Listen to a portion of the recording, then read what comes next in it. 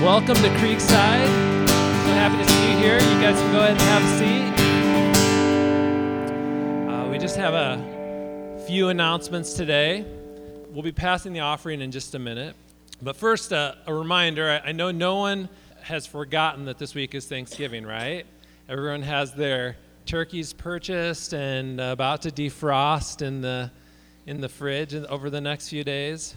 Raise your hand if Thanksgiving is your favorite holiday, all right?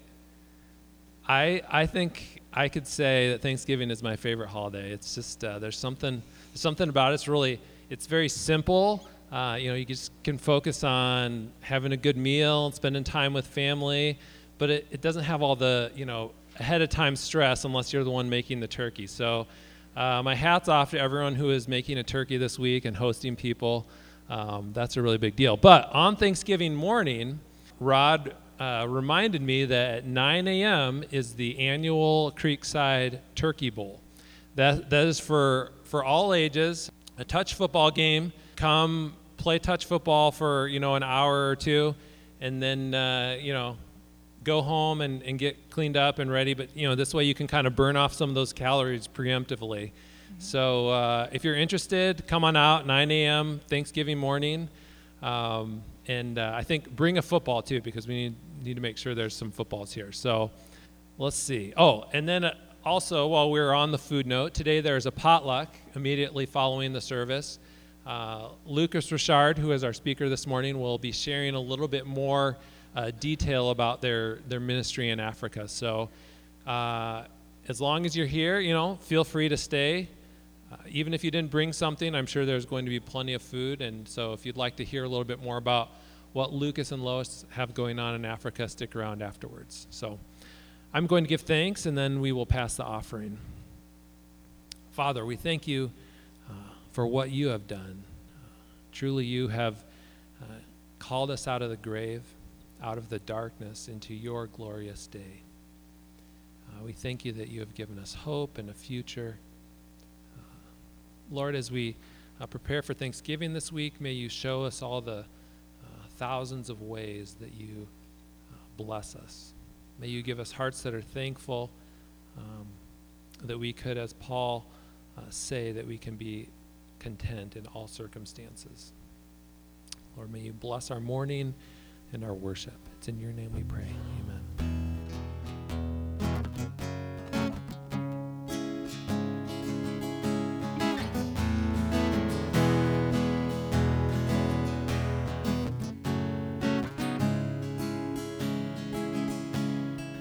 Good morning. Welcome to Creekside Church again. It's my privilege to introduce my brother-in-law, Lucas Richard, originally from Cajun country in Louisiana. God got a hold of his life about 8 years ago, I think it was, and saved him. And after a couple of years of mentoring in his local church there, went to the mission field in Ireland for a few years, and then had the privilege of marrying my sister Lois. So that's our connection to him. And she joined him over there for a little while, but, the Lord opens and closes doors, and he closed the door to his visa being renewed in Ireland. So spent a couple years back in the States here, seeking the Lord's will, working odd jobs and working at a summer camp. And then this past year, feeling a deep burden and calling to go serve him and minister to the people of Liberia. So we'll hear more about the work in Liberia afterwards in the potluck time, but we've just asked Lucas to bring the word of the Lord to us this morning. And Lucas, we're happy to have you here.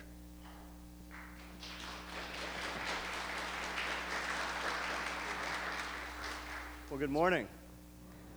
Everybody hear me okay? Is this on? Okay. All right. Well, it really is a privilege for Lois and I to be back here. And by the way, it is a privilege for me to be married to your sister, Mark, and I'm thankful for that. But we really are happy to be back here because you guys have been such an encouragement to us. As our commending assembly, the love and the support that we've seen from you guys has been just incredible, and we give God the glory for that. So it's great to visit, and I look forward to for the potluck and telling you a bit about Liberia and what the Lord has us doing.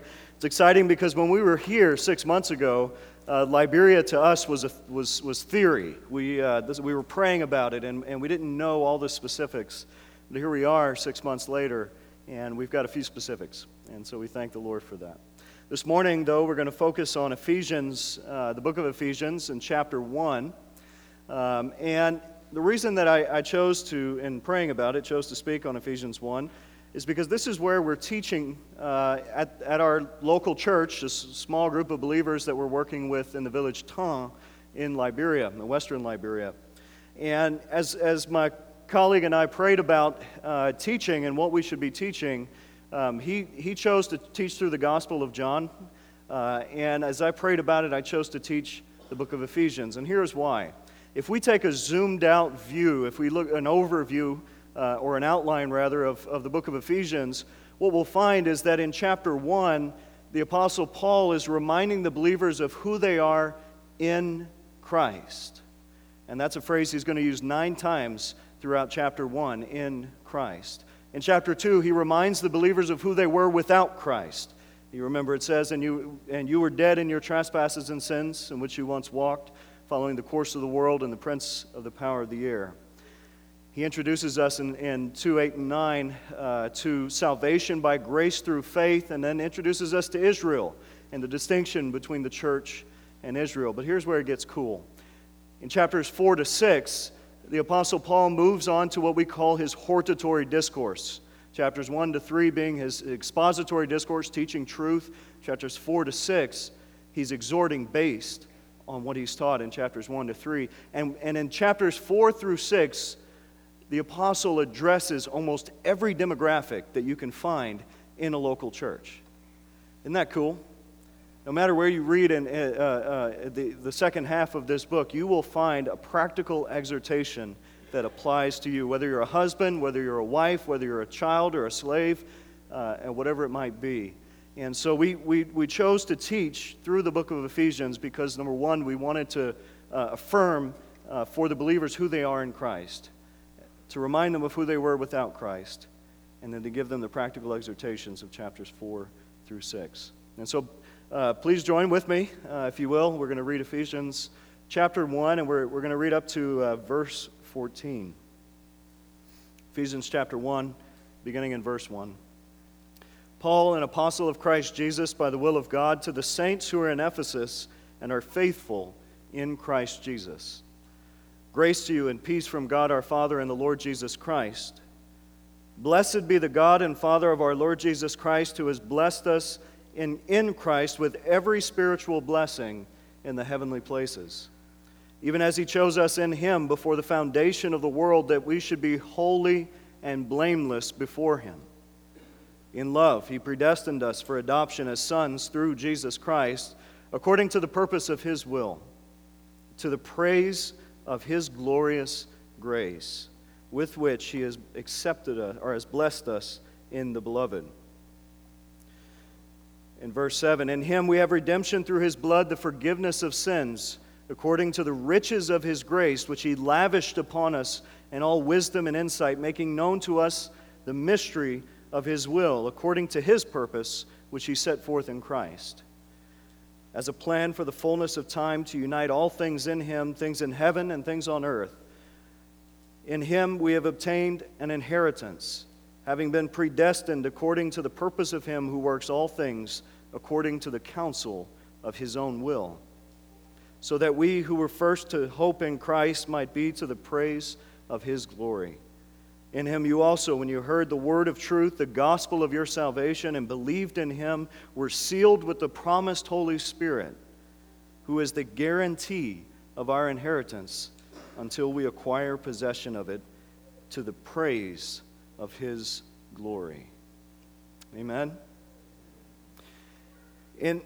As we look at chapter 1, what we find is that the Apostle Paul outlines for us the blessings which we have in Christ. Now, I tend to be a little bit of a grammar Nazi when it comes to Scripture and how we handle it. And I think it's important for us to look at the wording here in chapter 1. After his introduction in verse 3, the apostle says, "Blessed be the God and Father of our Lord Jesus Christ, who has blessed us in Christ with every spiritual blessing in the heavenly places." Now,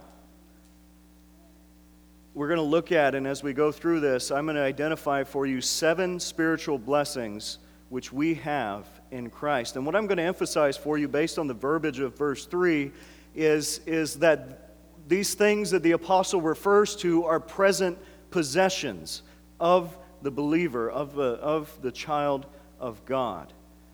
He's not speaking just of future blessings, something which we often focus on, but even now, He has blessed us with these spiritual gifts. I want you to notice in verse 3 that he says, "Who has blessed us?" Recognize that that's past tense, right? Who has blessed us? It's a present possession of the believer who is in Christ. And let's look at those spiritual blessings. It says every spiritual blessing in the heavenly places. The blessings that he's referring to, are these temporal? Are these physical blessings? Well, that's an obvious answer, because he says every spiritual blessing in the heavenly places in Christ. Yeah, so today, this morning, I'm going to preach on blessings, but I'm not a health, wealth, and prosperity teacher. I'm going to talk about blessings, but I'm not going to refer to money in that regard. But rather, the blessings which I'm going to talk about, or which the Apostle Paul talks about, are spiritual in nature. And these are blessings that you're not praying for, you're not looking and seeking out, but rather that you have received already in Christ, if indeed you are in Christ. And that's something that I would emphasize. You keep hearing me say it, in Christ, and I said 9 times we'll find that phrase in this chapter. And I think it's important, because remember that these spiritual blessings are not automatically given to anyone, but rather they are given to those who are in Christ. That is, those who have put their faith in the Lord Jesus Christ and accepted Him as Savior. And so this morning, if you don't know whether or not you are in Christ, or whether you have been born again, I want you to know very sternly that these blessings don't belong to you. However, Christ died for your sins, and if you put your faith in the Lord Jesus and ask for His forgiveness, these blessings will be applied to you. So let's look at our spiritual blessings in the heavenly places. Verse 4. Even as He chose us in Him before the foundation of the world, that we should be holy and blameless before Him. Spiritual blessing number 1, holy and blameless. Now, I can get into predestination here, but I'm not going to do that, because what I want to focus on is the blessing that we have. And here it is. In Christ, you and I stand before the Father being holy and blameless. Now, a natural question which comes to my mind is, how can I be holy and blameless before God? Because the fact is that the Lord knows me. He knows my heart. He knows the thoughts and intentions. He knows me all the way through, and yet He's patient with me. I would not consider myself to be holy to the truest and purest extent of that word. But again, remember that these are positional blessings. Positionally, you stand, if you are in Christ, before God without blame, as one who is holy, that is, set apart for God, who is blameless. How can that be? How can a believer or how can a person stand before God being holy and blameless? And the answer to that is on the cross of Christ. Because on the cross, Christ took our sin upon Himself, and He died in our place for our sin. The Bible tells us that there's no one who is good, no, not one. There's none who seeks after God. There's none who is righteous. You and I are all sinners. But if our faith is in the Lord Jesus Christ, who died for our sins and rose from the dead, then we have been given His righteousness. His righteousness has been accredited, as it were, to our account. And so that when God the Father looks upon us, what He sees, as the song goes, is not us, but rather His Son, who died for me. Before Christ, you are blessed with the knowledge that you are holy and blameless before Him. Isn't that an encouragement? We're told in 1 Corinthians 1:8 who shall also confirm you unto the end, that you may be blameless in the day of our Lord Jesus Christ. You know, this always brings me back in my mind to John chapter 6, where the Lord Jesus tells us, "No one can come to me unless the Father who sent me draws him, and I will raise him up at the last day." And he goes on to say, "For this is the will of the Father, that of all that he has given to me, I should lose none of them, but should raise them up at the last day." Brothers and sisters, to me this is the most definitive argument for eternal security. Because if Christ loses you, then I want you to know that he is in disobedience to the will of the Father. Because he said, "And this is the will of the Father, that of all that he has given to me, you and me, I should lose none, but should raise them up at the last day." Our salvation is not dependent upon ourselves, but upon Christ. And the holiness that we have, the righteousness which we have before God, is not our own, but rather it is Christ that has been given to us. And therefore, you and I stand before the Lord as holy and blameless. That's spiritual blessing number 1.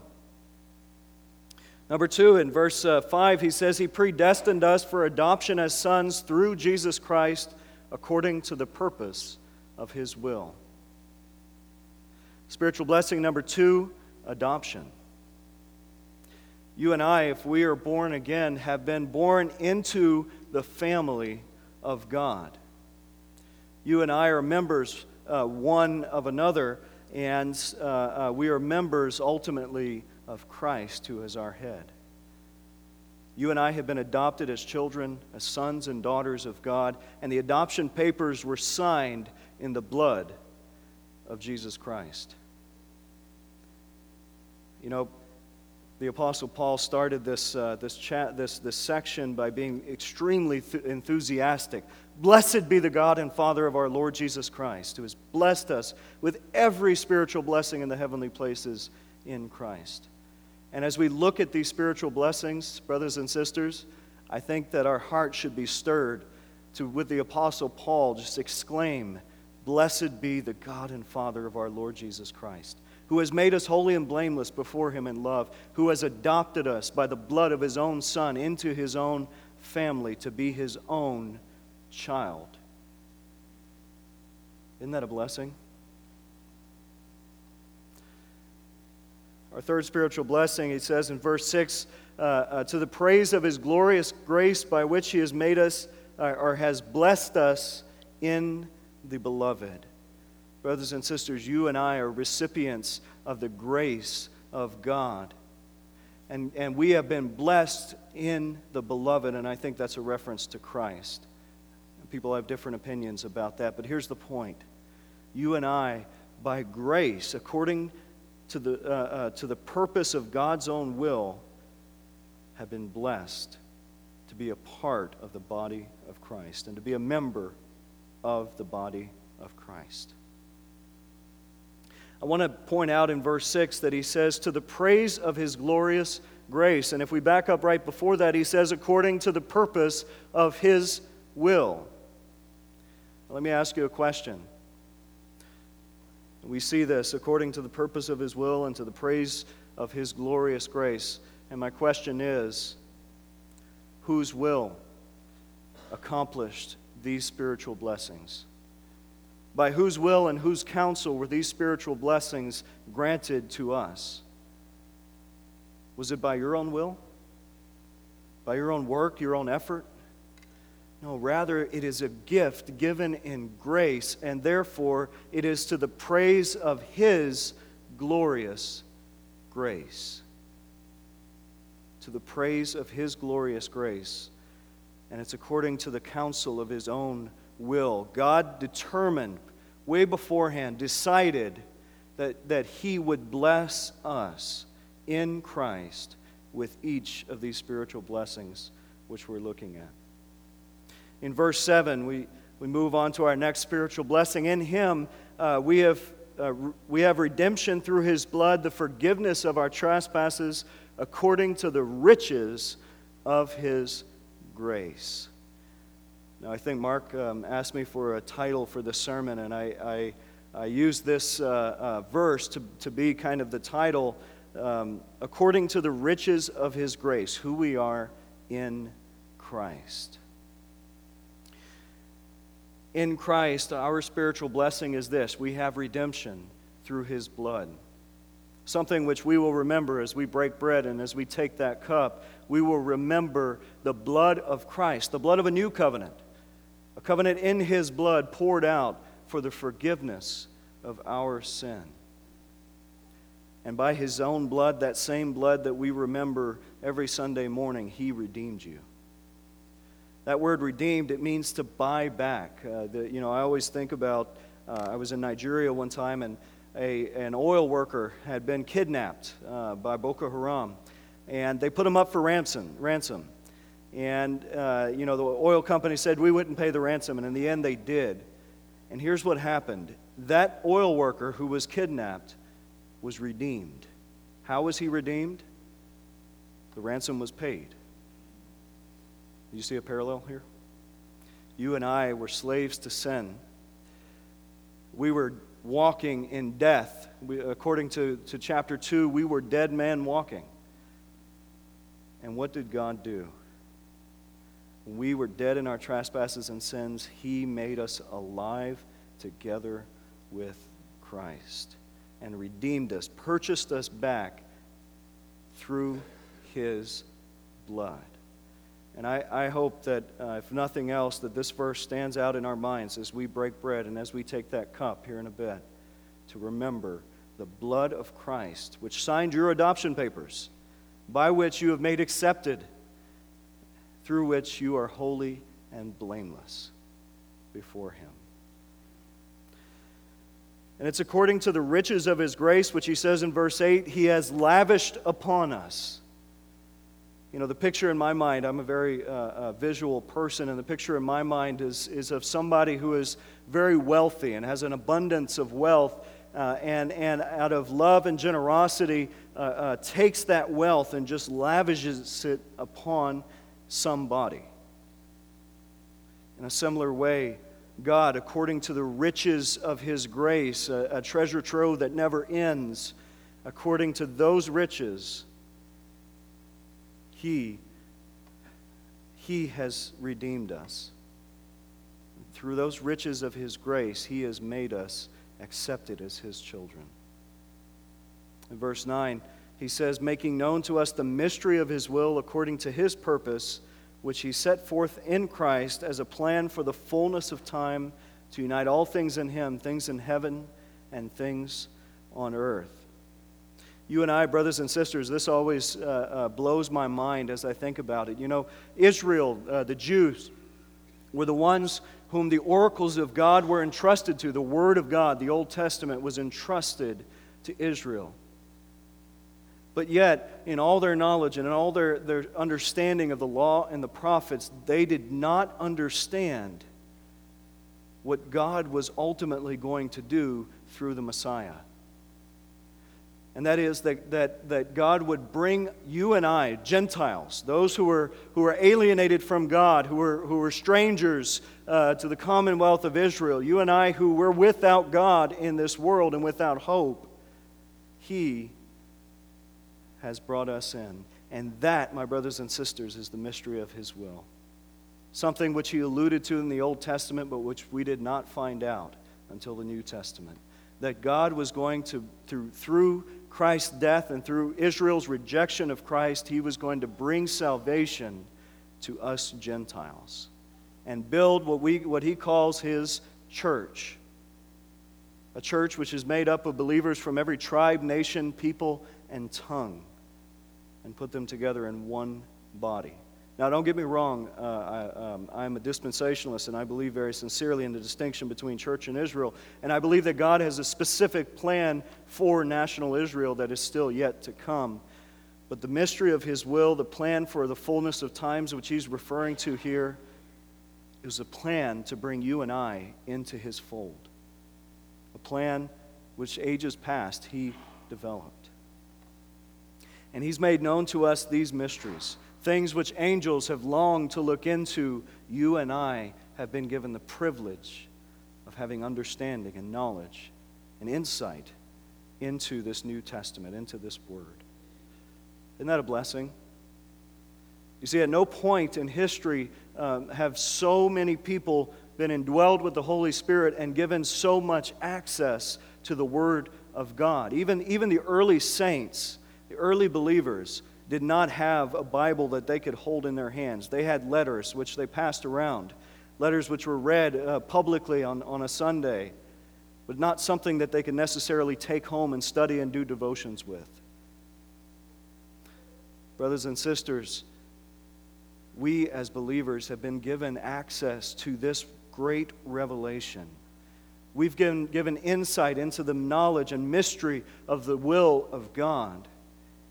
And now, at our point in church history, if you will, we have the most access to resources and to the study of God's Word. And I think that's something that we should take advantage of.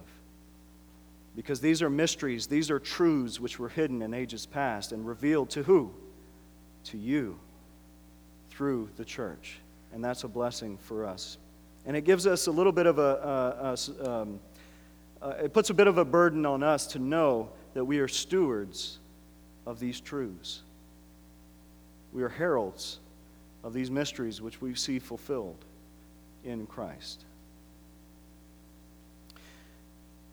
In verse 11, again, another spiritual blessing, he says here, "In him we have obtained an inheritance, having been predestined according to the purpose of him who works all things according to the counsel of his own will."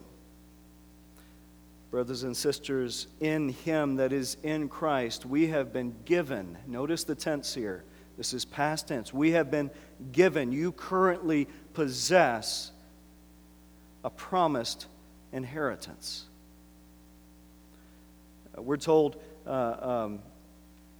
in 2 Peter chapter 1 in verses 3 to 4, it says this, "His divine power has granted to us all things that pertain to life and godliness through the knowledge of him who called us to his own glory and excellence, by which he has granted to us his precious and very great promises, so that through them you may become partakers of the divine nature, having escaped from the corruption that is in the world because of sinful desires."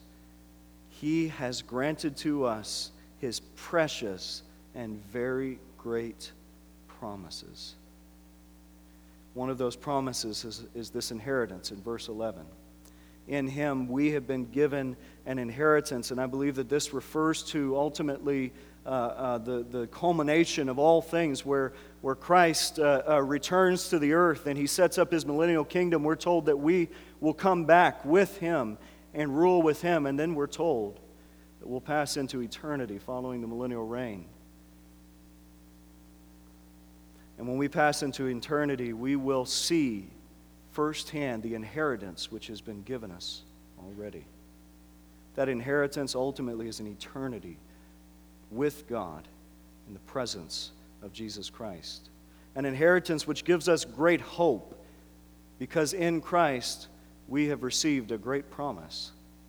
A promise of a world to come, a promise of eternal life, a promise of the destruction of this corrupted and sinful earth, and ultimately the promise of a new heaven and a new earth in which righteousness will dwell, where God will dwell in the midst of his people, where he'll wipe every tear from every eye, where there'll be no more death, no more crying, no more suffering.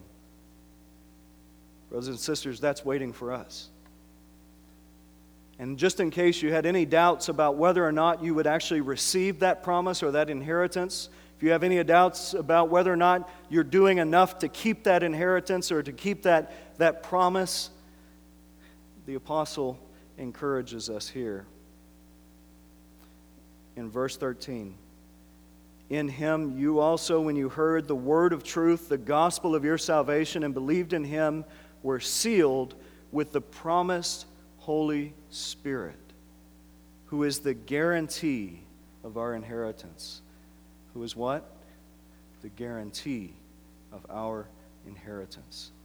In case there was any doubt as to the promises of God, any doubt about His faithfulness to keep His promises, or any doubt about your faithfulness to earn and receive and to hold on to these things. In case there was any doubt in your mind, I want you to know that this is something that has been given to us by grace, and something which cannot be taken from us. And the guarantee of that, the promise, the thing which you have to hold on to, it says here, you have received the promised Holy Spirit. And that Holy Spirit serves as a guarantee of your inheritance. Until, as it says in verse 14, we acquire possession of it to the praise of His glory. Isn't that wonderful? All that you and I have to look forward to, the hope which we have in Christ, according to the riches of His grace which He has lavished upon us, you and I presently possess each of these spiritual blessings. You are holy and blameless before Him. You are adopted as a child of God. You are accepted in Christ. Ultimately, you are redeemed through His blood. You have been given knowledge and insight into the mysteries of God. Ultimately, you have obtained an inheritance. And that inheritance has been sealed and guaranteed to you by the Holy Spirit whom God gave you the moment you were born again. Amen? With all these things in mind, each of these spiritual blessings which we have in Christ, I want us to go back to the Apostle Paul and say with him, "Blessed be the God and Father of our Lord Jesus Christ, who has blessed us with every spiritual blessing in the heavenly places in Christ." And as I said, if you this morning are in Christ, if your faith and trust is in Christ alone to save you, then these things belong to you. Amen? And then he moves in verse 15, and we'll close with this. And he says, "For this reason, because I have heard of your faith in the Lord Jesus and your love toward all the saints, I do not cease to give thanks for you, remembering you in my prayers, that the God of our Lord Jesus Christ, the Father of glory, may give to you the spirit of wisdom and revelation in the knowledge of Him, having the eyes of your heart enlightened, that you may know what is the hope to which He has called you, and what are the riches of His glorious inheritance in the saints, and what is the immeasurable greatness of His power toward us who believe." You know, the Apostle Paul heard about the saints in Ephesus. He heard of their faith in the Lord Jesus, and he heard of their love toward all the saints. And I notice that there's a pattern with the Apostle Paul in this, that this is something which causes him to give glory and thanks to God, ceaseless. And those two things were faith and love, faith in the Lord Jesus Christ and love toward all the saints. And I think that the reason for that is that this was evidence to the Apostle Paul of the work of the indwelling Holy Spirit whom they had been sealed with. And those fruits which he saw, their faith and their love, you know, John 13:35, "By this the world will know that you are my disciples, because you love one another." When he heard that, it gave him cause to glorify God and to thank the Lord for the work of the indwelling Holy Spirit which the believers have received in Christ. And then he gives us his prayer. He tells us how he's praying for these saints. And this is the way that I'm going to close in prayer. And I'll pray the same thing for us. And let's pray. Our Heavenly Father, the God of our Lord Jesus Christ and the Father of glory, we pray, Lord, as the apostle prayed for the believers in Ephesus, that you would give to us believers, as saints here, a spirit of wisdom and of revelation and the knowledge of Him.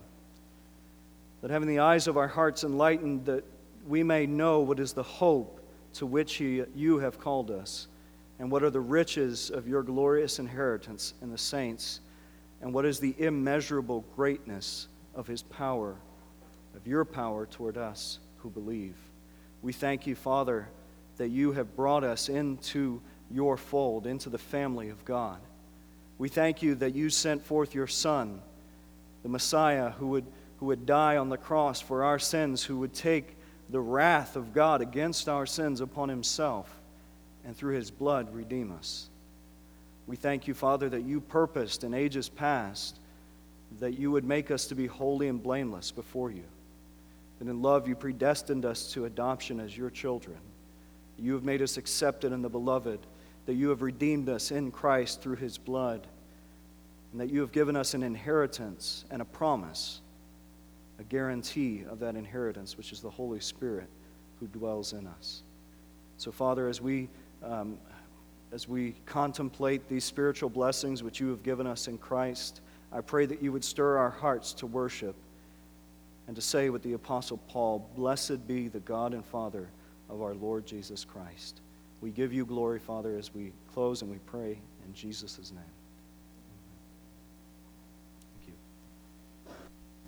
Thank you. Now we are going to take a few minutes to take the bread and the cup together. If you're a believer in Christ, this meal is for you. You know, later in this week, we're going to gather around probably some really big spreads and be thankful. But today we're around a very simpler table, and yet this is what Jesus called us to do. So we do it every week to remember the sacrifice that he made for us. And as we think about the ways that we are blessed in Christ, we also remember that in order for us to be blessed, Christ had to become a curse for us. And that's what it says in Galatians 3:13, that he was cursed on our behalf. Cursed is everyone who is hung on a tree. And so we remember that he was cursed for us so that we could become blessed, so that we might be called the sons and daughters of God, that we might come into this unbelievable inheritance. So as we sing the next couple songs, we invite you to come up to the table if you have put your trust in Christ. If not, just observe and examine yourself to say, you know, why have I not put my trust in Christ and accepted the gift that he has given?